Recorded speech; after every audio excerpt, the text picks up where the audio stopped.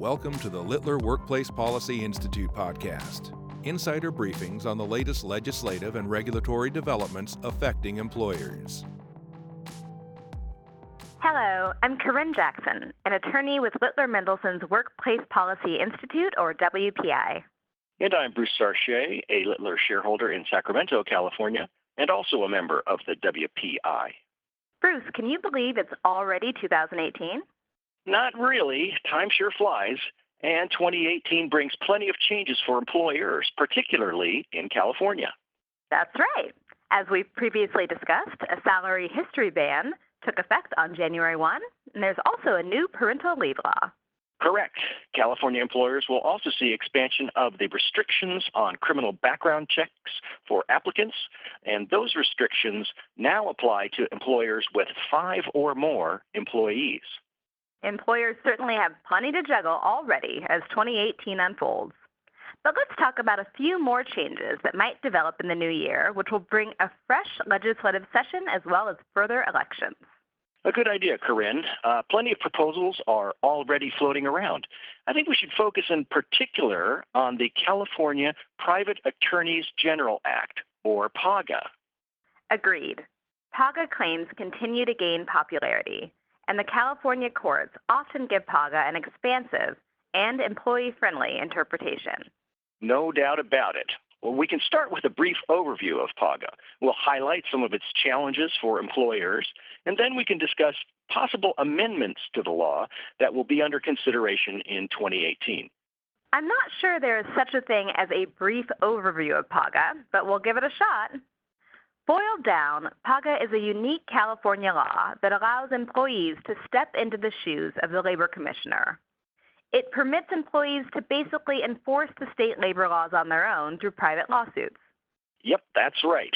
Under PAGA, aggrieved employees may sue to recover penalties on behalf of the state and on behalf of themselves and other employees. In fact, 75% of any amount recovered is designated for the labor commissioner, with the employees sharing the remaining 25%.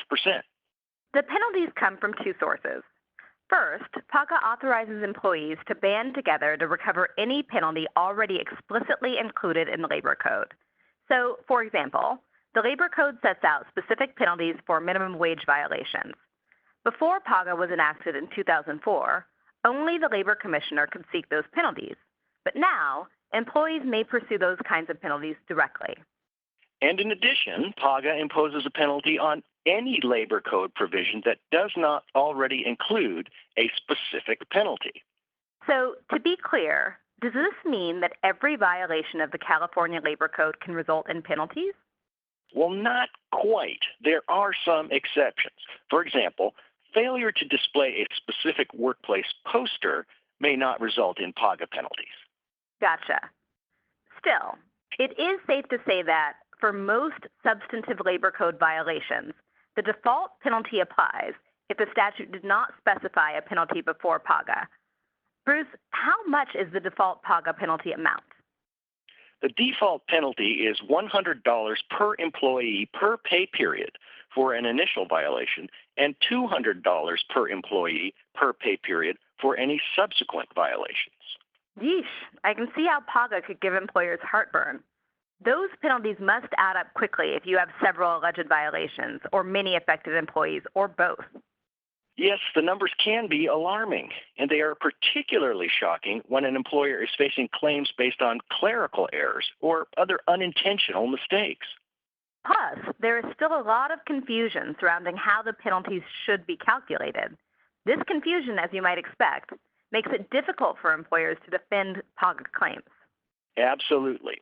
Well, for kicks, why don't we look at an example of how the penalties can be confusing? Boy, you really know how to party. Oh, come on, it'll be fun. I'll go first. How does the default penalty apply, for example, if 3 separate violations are alleged for a single pay period? Let's say you have an alleged violation concerning meal breaks, lunch periods, and overtime payments. Does the statute contemplate a penalty of $100 per employee to cover that entire pay period? Or does it intend a penalty of $500, $100 for the first violation plus $200 plus another $200 per employee for all 3 violations? In other words, does the penalty accrue per pay period or per alleged violation? Yep, that's confusing, all right. And here's another related question. Are all violations within the first challenged pay period considered initial offenses, assuming they each count as a separate violation?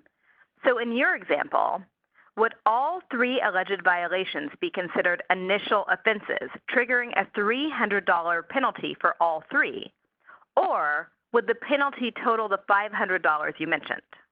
Yep, Corinne, there are a lot of mental gymnastics involved with PAGA. There also seems to be a fair amount of overlap between the different penalty provisions within the Labor Code. Very true. So now that our brains are warmed up, tell us more about what you mean. Okay, bear with me, everyone. It turns out that the California Labor Code includes 2 different kinds of penalties. First, there are civil penalties. PAGA default penalties are civil penalties. If recovered, they exist to serve the greater good because the award runs primarily to the Labor Commissioner. But hang on, because we really are going down the rabbit hole now. Okay, I see Alice. I see the rabbit. I bet you do. They love PAGA. As I'm sure Alice would tell you, the second type of penalties is referred to as statutory penalties. These statutory penalties are found in certain Labor Code provisions. They existed before PAGA, and they benefit individual claimants. Okay, wait, let me guess. Sometimes plaintiffs want to recover both kinds of penalties. Well done! Alice would be proud.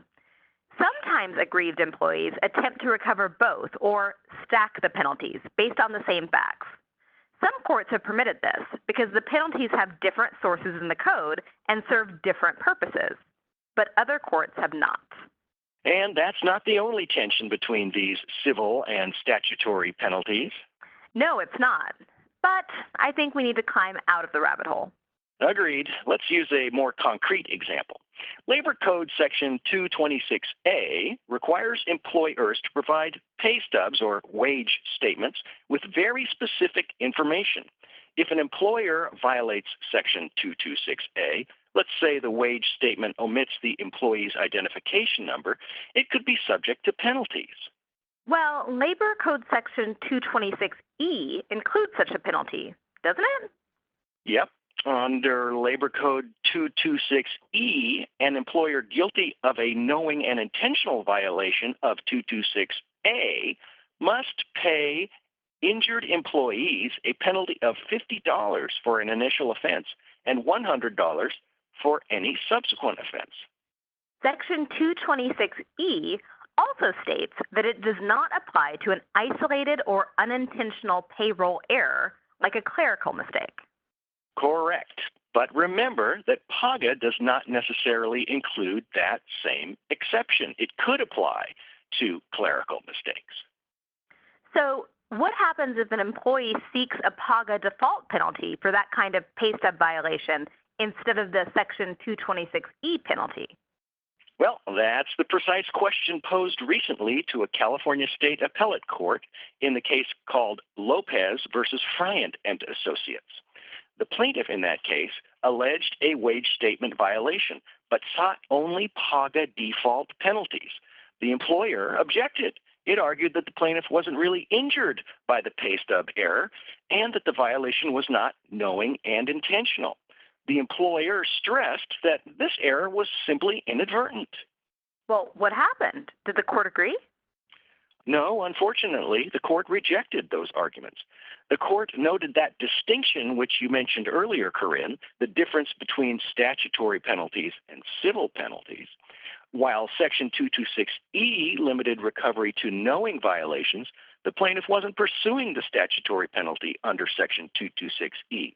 Because the plaintiff sought the PAGA default penalty, and because that civil penalty was analytically distinct from the statutory penalty, the plaintiff did not have to show that he was injured or that the violation was intentional.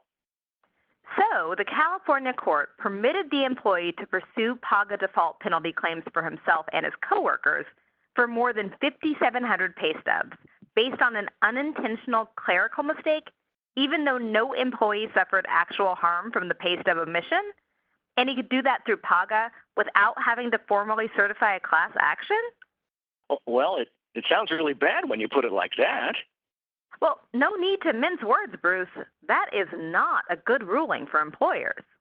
No, it's not. PAGA can really be a hornet's nest for California companies. So what can be done about this situation? Can employers do anything? I think so. Business groups are obviously concerned about PAGA's ramifications, and not just for their own sake. Many believe that PAGA negatively affects the business environment of the state of California, stifling innovation and growth. Some of these business organizations have taken tangible steps to try and change the law. That's right. The California Business and Industrial Alliance, for example, promotes the interests of small and mid-sized businesses and regularly advocates for PAGA amendments. Right now, they are working on possible legislative proposals regarding PAGA.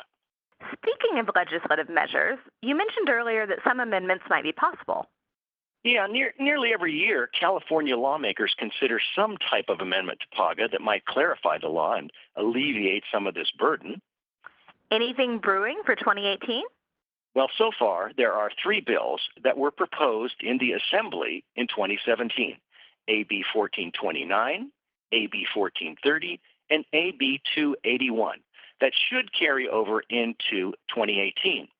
All 3 bills were most recently under review by the Assembly's Committee on Labor and Employment. Let's start with AB 1429. What would that bill do if enacted? AB 1429 would reduce the number of labor code offenses subject to PAGA, so it would limit civil penalty recovery to a smaller set of alleged violations. It would also cap recovery at $10,000 per aggrieved employee and would no longer allow claimants to recover their filing fees. And what about AB 1430? AB 1430 takes a different approach. It would revise the pre-lawsuit procedures applicable to PAGA claims.